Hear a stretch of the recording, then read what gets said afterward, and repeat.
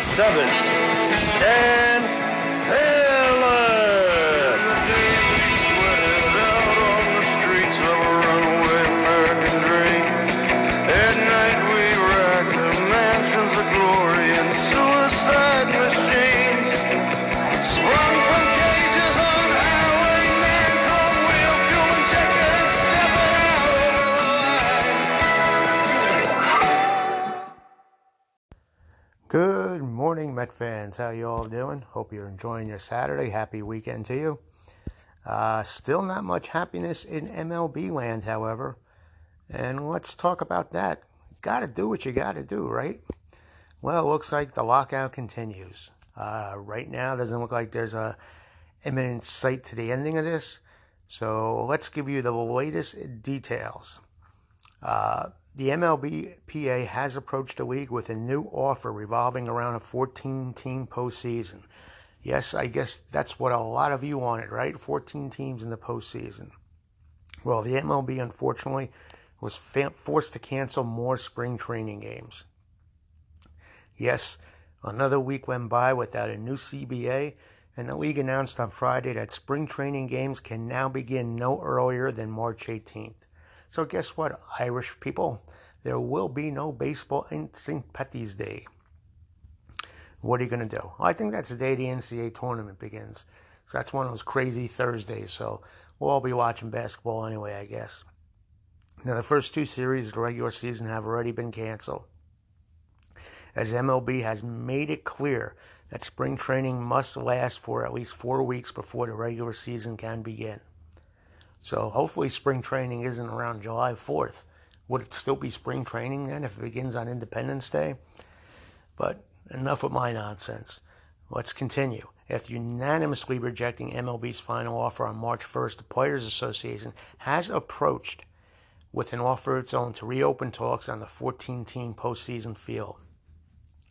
The MLBPA hopes that it can exchange this for more CBT flexibility, and that seems to be the major issue in all this, among other issues. Now, prior to the 5 p.m. deadline on March 1st, MLBPA and MLB had agreed to a new 12-team format, up from the 10-team format currently in place.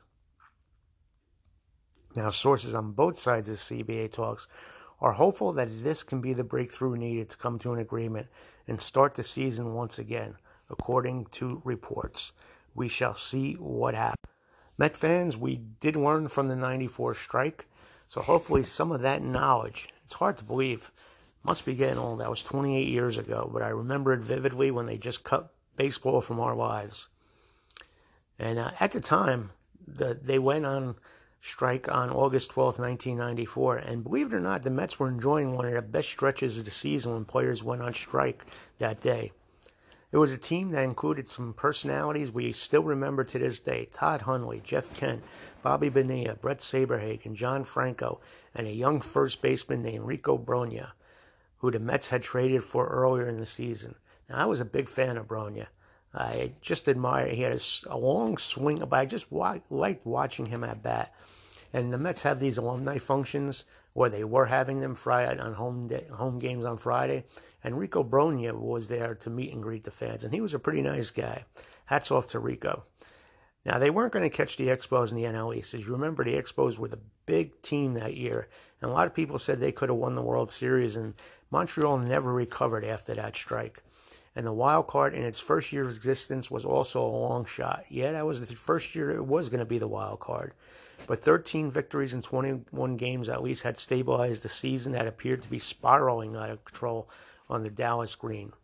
Now, for a 24-year-old Brogna, who was basically a local kid, he was from Watertown, Connecticut, and he owned a 1.006 OPS in 138 plate appearances. So in the time he was playing, he was hitting the ball and getting on base. And it seemed like his time had arrived. But he also understood why the players chose to strike over MLB's plan to implement a salary cap after the season. Even Brogna says he was so much on the same page as to what we were doing as a team that one of the reasons I was playing well was I wasn't thinking selfishly at all. He was thinking about what could help the team. It was the same way with the strike for Rico. Now, of course, the Mets didn't think they were going to make the playoffs to the World Series, so that hurt. But the Mets thought they had something coming together at that point with their hot streak. Now, the players ultimately won a ruling from the National Labor Relations Board that prevented the owners from unilaterally implementing a salary cap. All these years later, it's a de facto salary cap of sorts, and that's the competitive balance tax, which is another way of saying there's a salary cap, because if you spend more than that, you're going to get punished with fines and possible loss of draft picks. And I think when you break it down, that may be the largest factor in the labor battle that precipitated a lockout that has already caused a cancellation of the first 2 series of the regular season. I think the owners are realizing that the players are catching on, and there really is a salary cap with the competitive balance tax. It's just another fancy way of saying it. Now, the games missed will be the first because of labor disputes since 1995, when the strike that began the previous summer concluded and a 144-game schedule was played. Now, getting back to Rico Brogna, he played in the minor leagues for 2001 before a rare spinal arthritic condition pushed him into retirement. Whether he thought he would see another Major League Baseball work stoppage in his lifetime or conversely, he was surprised it took this long. Brogna has said, "I think there was a lot of peace, as in the case in real life. You sometimes go to sleep on things and the storms are rising in the shadows. It's just something, there was a lot of money and people fight over money. All these other issues, minimum salary, Super 2s, are all pullbacks at the end of the day. We'll change that on the big nuggets. I almost think there is a method to the madness. When there's that much money involved, people are really paying attention." Now, of course, let's not kid ourselves. Major League Baseball has always been a business first and foremost, but that notion crystallized for Brogna and the Met teammates when teams opened spring training in 1995 with replacement players who crossed the union's picket line to play. Thankfully, it never got to the point those replacement players took the field in the regular season. Now, when that started to happen, the players got an assumption that the players who were on strike were just cattle. And I don't think they thought they were cared that much by ownership. For them to even think about putting replacement players out there, and that kind of strengthened and emboldened the Players Association. Now, of course, it's going to weaken the game when you don't have your best product out there. MLB constantly has the best 1,000 or so players in the world that are capable of playing at that highest level in the world and should be playing at that level. And there was a sign with the strike in 94 that the owners didn't care about the game as much as they did the bottom line. And their actions did speak louder than words. The 95 season began under the expired collective bargaining agreement, and the two sides later negotiated a new deal. It's a tactic Brogna would like to see considered now, though he's not certain the owners have restoring the season at the top of their wish list. Like I said, the players in 95 played under the expired CBA, and that is something they should consider now, unless they really are trying to break the union, which is a strong wind blowing in that direction. Now, if the owners are bent on that, it's a different game. And if they are not, and the owners are bent on really coming to a deal, then you go back and play on last year's rules. You could start opening day and be fine for opening day and negotiate as you go. People would applaud that, I think. And to me, that's the most logical thing. But I don't think it's going to happen. I think this is going to get dirtier before it gets clean. Now, of course, the unfortunate reality is the lockout. Prospects such as Ronnie Mauricio and Mark Vientos, infielders who were placed on a 40-man roster after last season, are ineligible for assignment to the minor leagues and will be on the sidelines when the Met farm teams begin play next month. Now, neither Mauricio nor Vientos was expected to break camp with the Major League team and can now be deprived of valuable minor league development time. Other Mets falling into this category include Khalil Leal, Nick Plummer, and Adam Euler. With the lockout unsettled, it appears the first game played by the Mets team this season will be AAA Syracuse's season opener against Scranton Wilkes-Barre. I guess we have to get the MILB.TV package to actually watch some baseball on April 5th. That is Mets related. Now, if MLB implements an international draft after next season, as the owners have proposed in negotiations with the MLBPA, the Mets would be adversely affected, at least in the short term. The Mets have a top-flight international signing class in place for 2023. And that means agreements with international players are often reached 1 or 2 years before they can officially sign. And that continues the philosophy of signing fewer and more high-end prospects with large bonuses attached.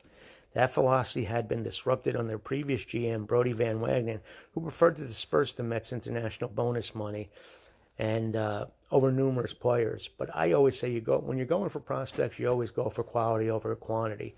So that's where I disagree with Brodie. You want to build that foundation with great players. But we'll see what happens. It's going to be interesting, like I said, and we can only wait and see what happens. Now, of course, the lockout's going to affect a lot of players who are looking for career milestones and achievements. And when you look back at it, Fred McGriff is the perfect example, who was a power hitter and Iron Man. He hit the 9th most home runs in the majors during those 2 years combined, and he played in all but one of the Braves' 258 games. But it was 258 games rather than the standard 324 because of labor interruptions to the 1994 and 95 seasons. McGriff played every day, so he left as many as 66 games on the table. If he stayed at that pace as one of the mightiest bats of his era, he would have hit an additional 15 home runs. Few can truly understand baseball-induced labor pains like McGriff can. He had 493 home runs for his terrific career. Without those labor stoppages in 94 and 95, it's so hard to imagine he would not have hit 7 more homers to reach 500. Would 500 have been the magic number to nudge McGriff from a strong candidate to a Hall of Famer? We shall see. Now, of course, over the years, the 500-homer plateau lost its luster to both the public and to Hall of Famers during the steroid era. But part of McGriff's allure as a candidate was the perception that he came by his power naturally and played clean. McGriff did not get in during his 10 years on the writers' ballot, but he may get a second look this December via the Today's Era Committee, which provides oversight by the writers. For the writers, I should say. Now, in March 2020, when COVID first shut down MLB, people were wondering what would happen to the projected borderline Hall of Fame cases. Now, the virus did cause a lot of games to be missed. And I'm only using McGriff as an example because he too had fallen off the writers' ballot the previous year. And the 2020 season turned out to be 60 games. So you got to wonder what the addition of missing games due to the owner's lockout would mean for many of the same borderline candidates. Like McGriff, they are facing sustained missing time in 2 seasons. For McGriff, that might have cost him immortality. There are plenty of other active players who do not need to play another game to get into the Hall, such as Kershaw, Pujols, and Trout. But let's use 3 examples. Well, the main example I'm going to use, I don't want to deviate off the Met end, but let's use Jacob deGrom. His case already was going to suffer from a lack of quantity. Now, deGrom did not become a pitcher until late in his career. His rise to the major was delayed by Tommy John surgery. He did not make his major league debut until a month before his 26th birthday. Now, consider this. Kershaw made 182 regular season starts before turning 26. So deGrom was going to have to take the Roy Halladay route to Cooperstown. Halladay did not have his first meaningful season until he was 25. His excellence was condensed to a 10-year period. But that decade was so imbued with genius that Halladay was elected to in his first year on the ballot. But deGrom has made nearly 200 fewer career starts than Halladay did. deGrom was going with 12 starts during the pandemic season and 15 due to injury last year. He turns 34 in mid-June, and who knows if there will ever be games by then. Younger voters in particular are less interested in round numbers and accumulation and have a greater appreciation for rate stats and production compared to league averages. Both strong suits of deGrom's. Still, I would think that a player will need considerably more bulk work than deGrom has now to raise his Hall of Fame odds substantially. He has nearly half as many career innings as does new teammate Max Scherzer, who I think is a lock-stock first-round ballot selection. Scherzer will have a plaque in Cooperstown guaranteed with his 3 Cy Youngs, plus a second place, 2 third place, and 2 fifth place finishes in the voting. deGrom is 100 or so starts shy of the total of fellow 2-time Cy Young Award winner Johan Santana, who fell off the ballot after 1 year. A 3rd Cy Young Award would be huge for deGrom's chances. Still, deGrom needs games to have a shot, and games are apparently going to be lost in 2022, and that really hurts for a guy like Jacob deGrom. Other examples I had in mind were Freddie Freeman and Giancarlo Stanton, but we'll just keep this based on Jacob deGrom today and not take up too much of your time. All right, now as always, we take the time to commemorate the birth dates of Mets past and present on this date in Met history. Happy birthday to Larry Elliott, born on this date in 1938. Happy birthday to Les Rohr, born on this date in 1946. Happy birthday to Kevin Brown, born this date in 1966. And happy birthday to Mike Hessman, born this date in 1978. Okay, now let's delve into the career of Larry Elliott. As an outfielder, he appeared in 157 Major League games, all but 12 of them for the Mets, and he played for the Mets in 64-66. He was a native of San Diego, California, and guess where he attended high school? Herbert Hoover High School, the alma mater of Hall of Famer Ted Williams. He threw and batted left-handed and stood 6'2" and weighed 200 pounds. Now, he was signed by the Pirates as a 20-year-old out of San Diego City College and spent 4 years in the Bucks farm system before making his Major League debut with Pittsburgh in '62. As a minor leaguer, he flashed some home run power, hitting 16 homers in '58 and '61 and 25 and '59 with the Wilson Tobbs of the Class B Carolina League.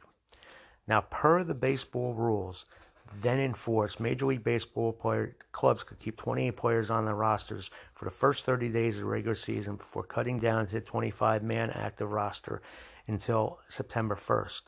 Now, Elliott received the first of his 2 early season trials for Pittsburgh in April '62 and appeared in 8 games, including one as the club's starting right fielder and collecting 3 hits and 10 at-bats. In his 8th and final appearance on May 3rd, he pinch hit for pitcher Diomedes Olivio and hit a home run off eventual 24-game winner Jack Sanford of the San Francisco Giants. He then was sent down to AAA Columbus Jets, where he hit 23 more homers, but batted only .235 in 134 games. He followed a similar pattern in '63, making the Pirates out of spring training, but he only appeared sparingly, 4 games as a pinch hitter, and then being sent to Columbus to cut down. That season, he had 26 homers for the Jets. Now, on December 16, 1963, the Pirates sold Elliott's contract to the Mets.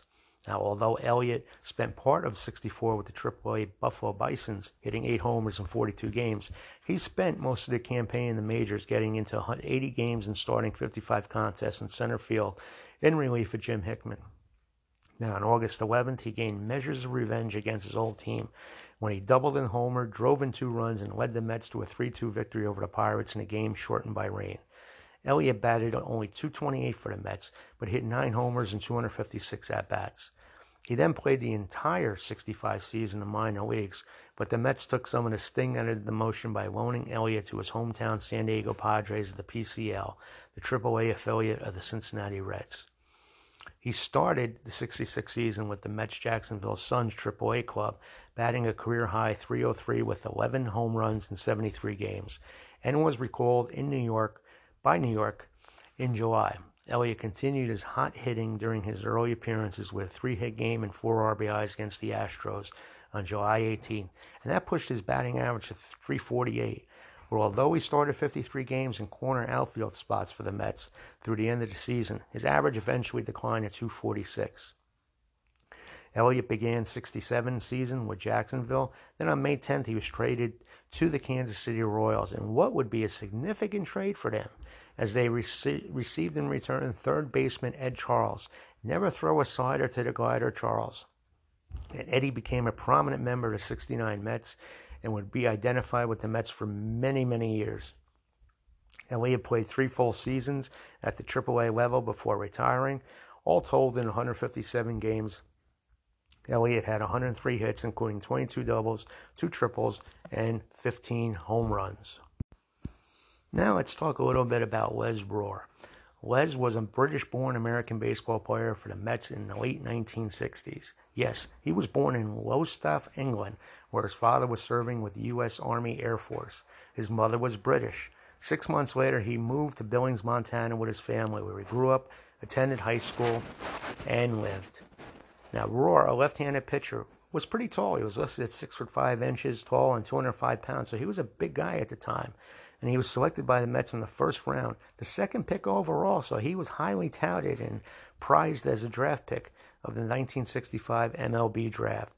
Rohr played in the minor leagues until being called up to play for the Mets near the end of the 67 season. Now, Rohr's first game was on September 10th, 1967, starting against the Dodgers at Shea Stadium. He went a full 6 innings, allowed only 3 runs, one of which was unearned, and was credited with the 6-3 victory. 11 days later, he was even more effective, going 8 shutout innings against the Dodgers in Dodger Stadium and gaining a 5-0 victory in which he defeated, get this, Hall of Famer Don Drysdale. His last game was on September 19, 1969. He stayed with the New York Mets for his entire career. In 6 games, 4 as a starting pitcher, he compiled a 2-3-1 loss record, no complete games, and an earned run average of 3.70 in 24 1/3 innings. He allowed 27 hits, 17 bases on balls, and struck out 20. The beginning of the end of Rohr's career came early in the 68 season, the final inning of a 24-inning game against the Astros. That was a game that lives in Met folklore, that 24-inning game at the Dome. Now, entering the April 15th game as a relief pitcher in the 22nd inning and pitching through the 24th inning, unfortunately, Rohr pulled a tendon in his pitching arm. After absorbing a 3-2 loss in his third career start against Dodgers on April 21st, he spent the remainder of the season on the SABR list or back in the minor leagues. Rohr made only one more appearance on the mound for the Mets as a relief pitcher against the Pirates late in '69. The following year, he spent in the high minors, and he was unconditionally released by the Mets when a routine physical discovered a ruptured disc in his lower back, scuttling a proposed trade to the Milwaukee Brewers. Unfortunately, Rohr passed away recently in November 2020 at the age of 74. Now let's talk about Kevin Brown. No, not the Kevin Brown you're thinking about, who was a pretty damn good pitcher and at one time the highest paid pitcher in baseball, but the Kevin Brown who played for the Mets for a few years. Who remembers him? Yes, he was with us in 1990. So you diehards, it was beginning in a decline for the Mets back when he was on the team. But you guys remember him? He did pitch in the majors, like I said, for parts of 3 seasons, 1990 and 92. He finished his major league career with a 4.82 ERA in 89 2/3 innings. And he's now a baseball varsity coach in high school. Like I said, he was signed with the Braves in 86 and was traded to the Mets the following year. And after pitching for the Mets for part of the 90 season, he was traded to the Brewers.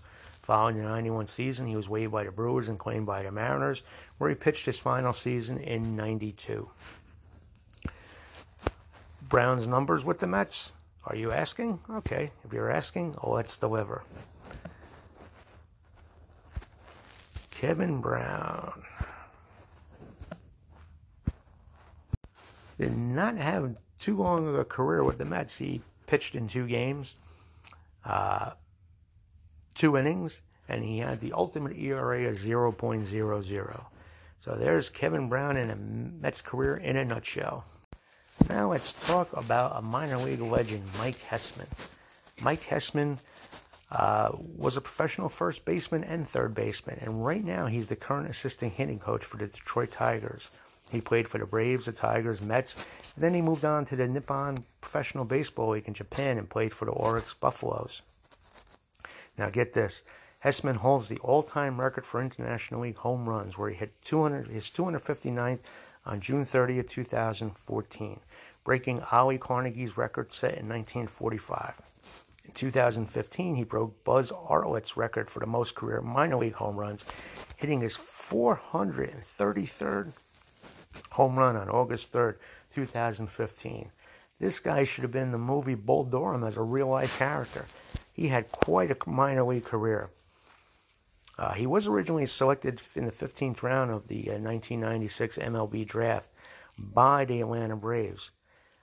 His first major league hit was a pinch hit home run on August 15th off a New York Met pitcher, August 26, 2003, off Mets pitcher Mike Stanton.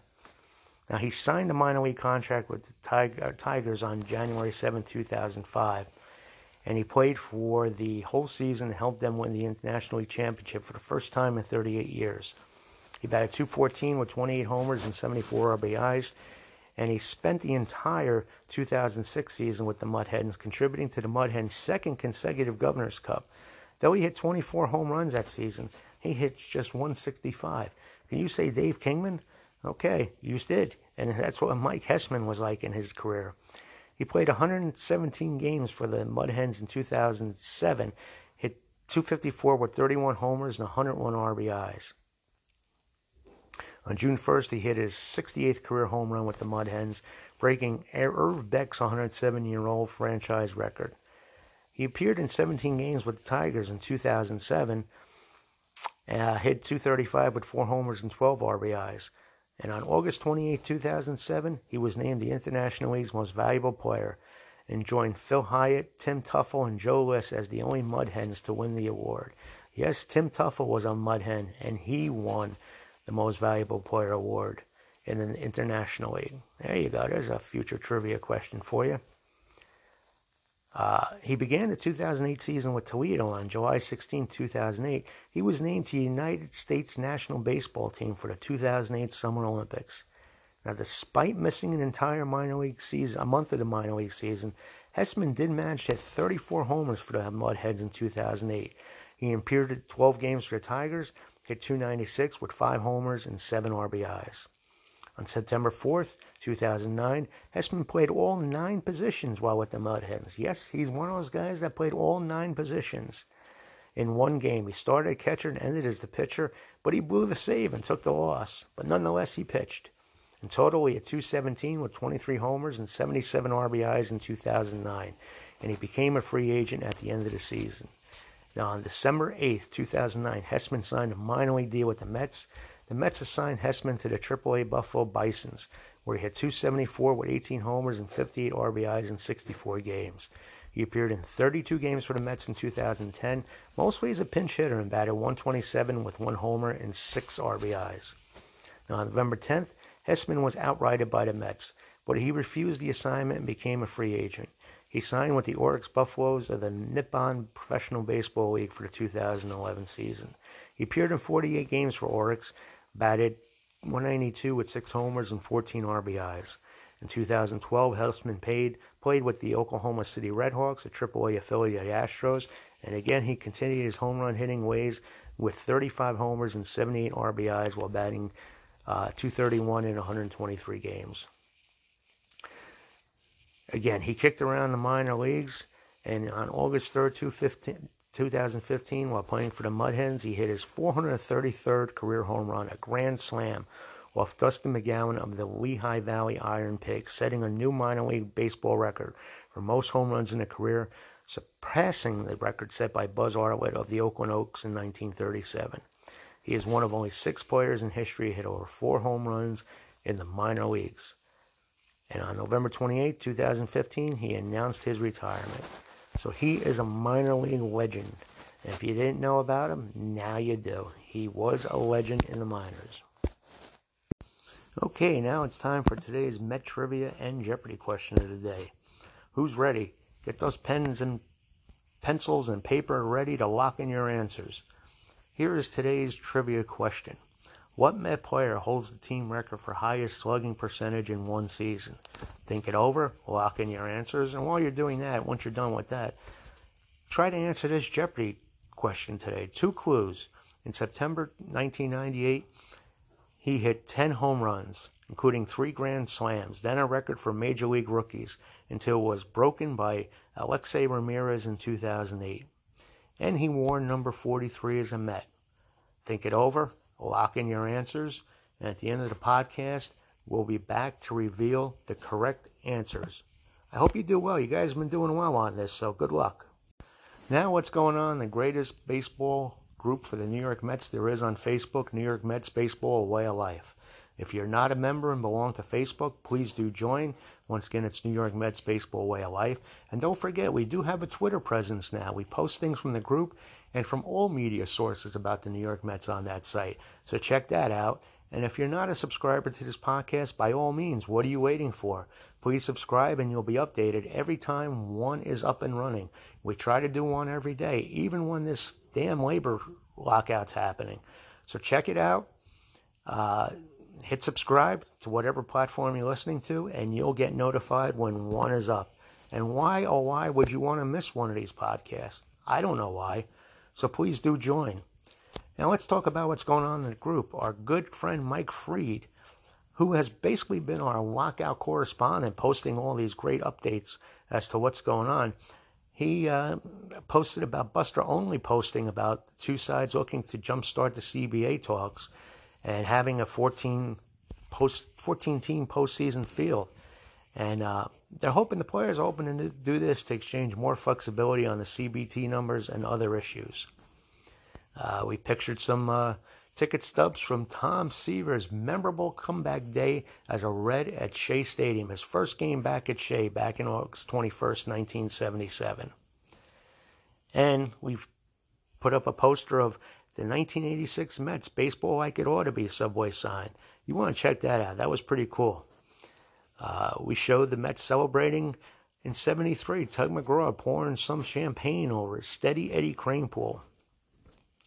Like I said, every day we have good stuff. We showed fans coming to the ballpark in 65 at Shea Stadium, meandering outside the gates. And as always, we mentioned, did you listen to Bob Murphy, Lindsey Nelson, and Ralph Kiner? They were the voices of our youth, weren't they?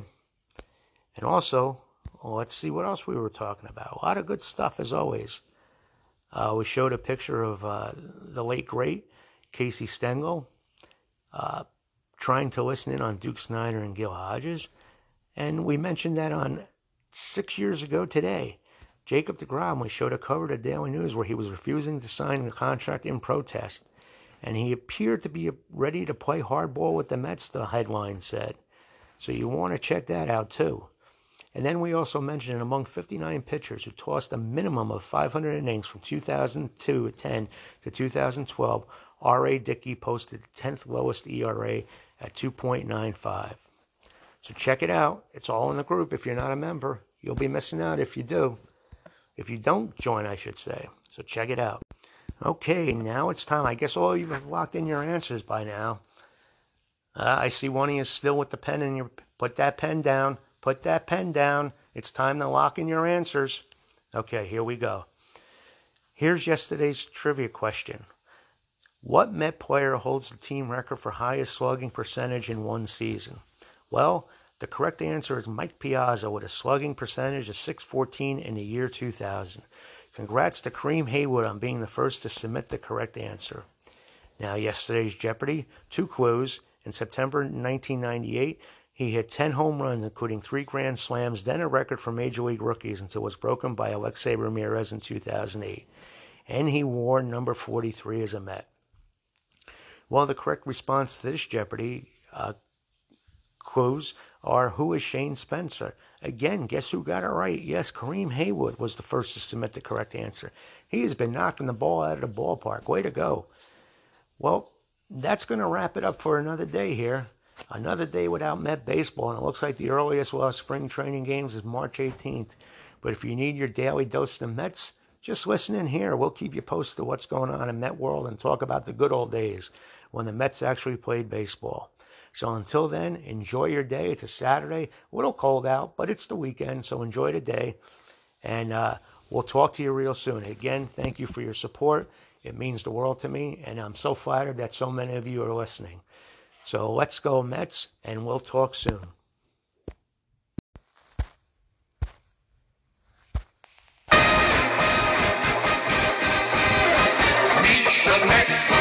Meet the Mets. Step right up and greet the Mets. Bring your kiddies, bring your wife.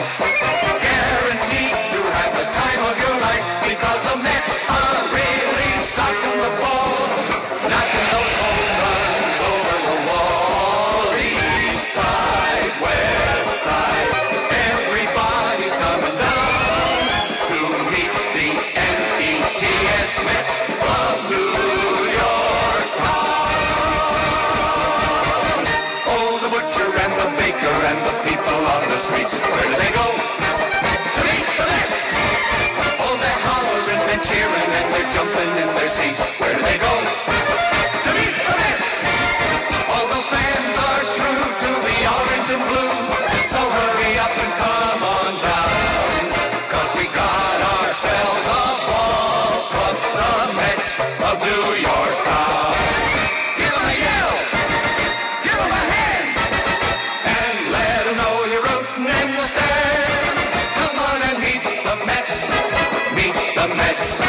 Step right up and greet the Mets.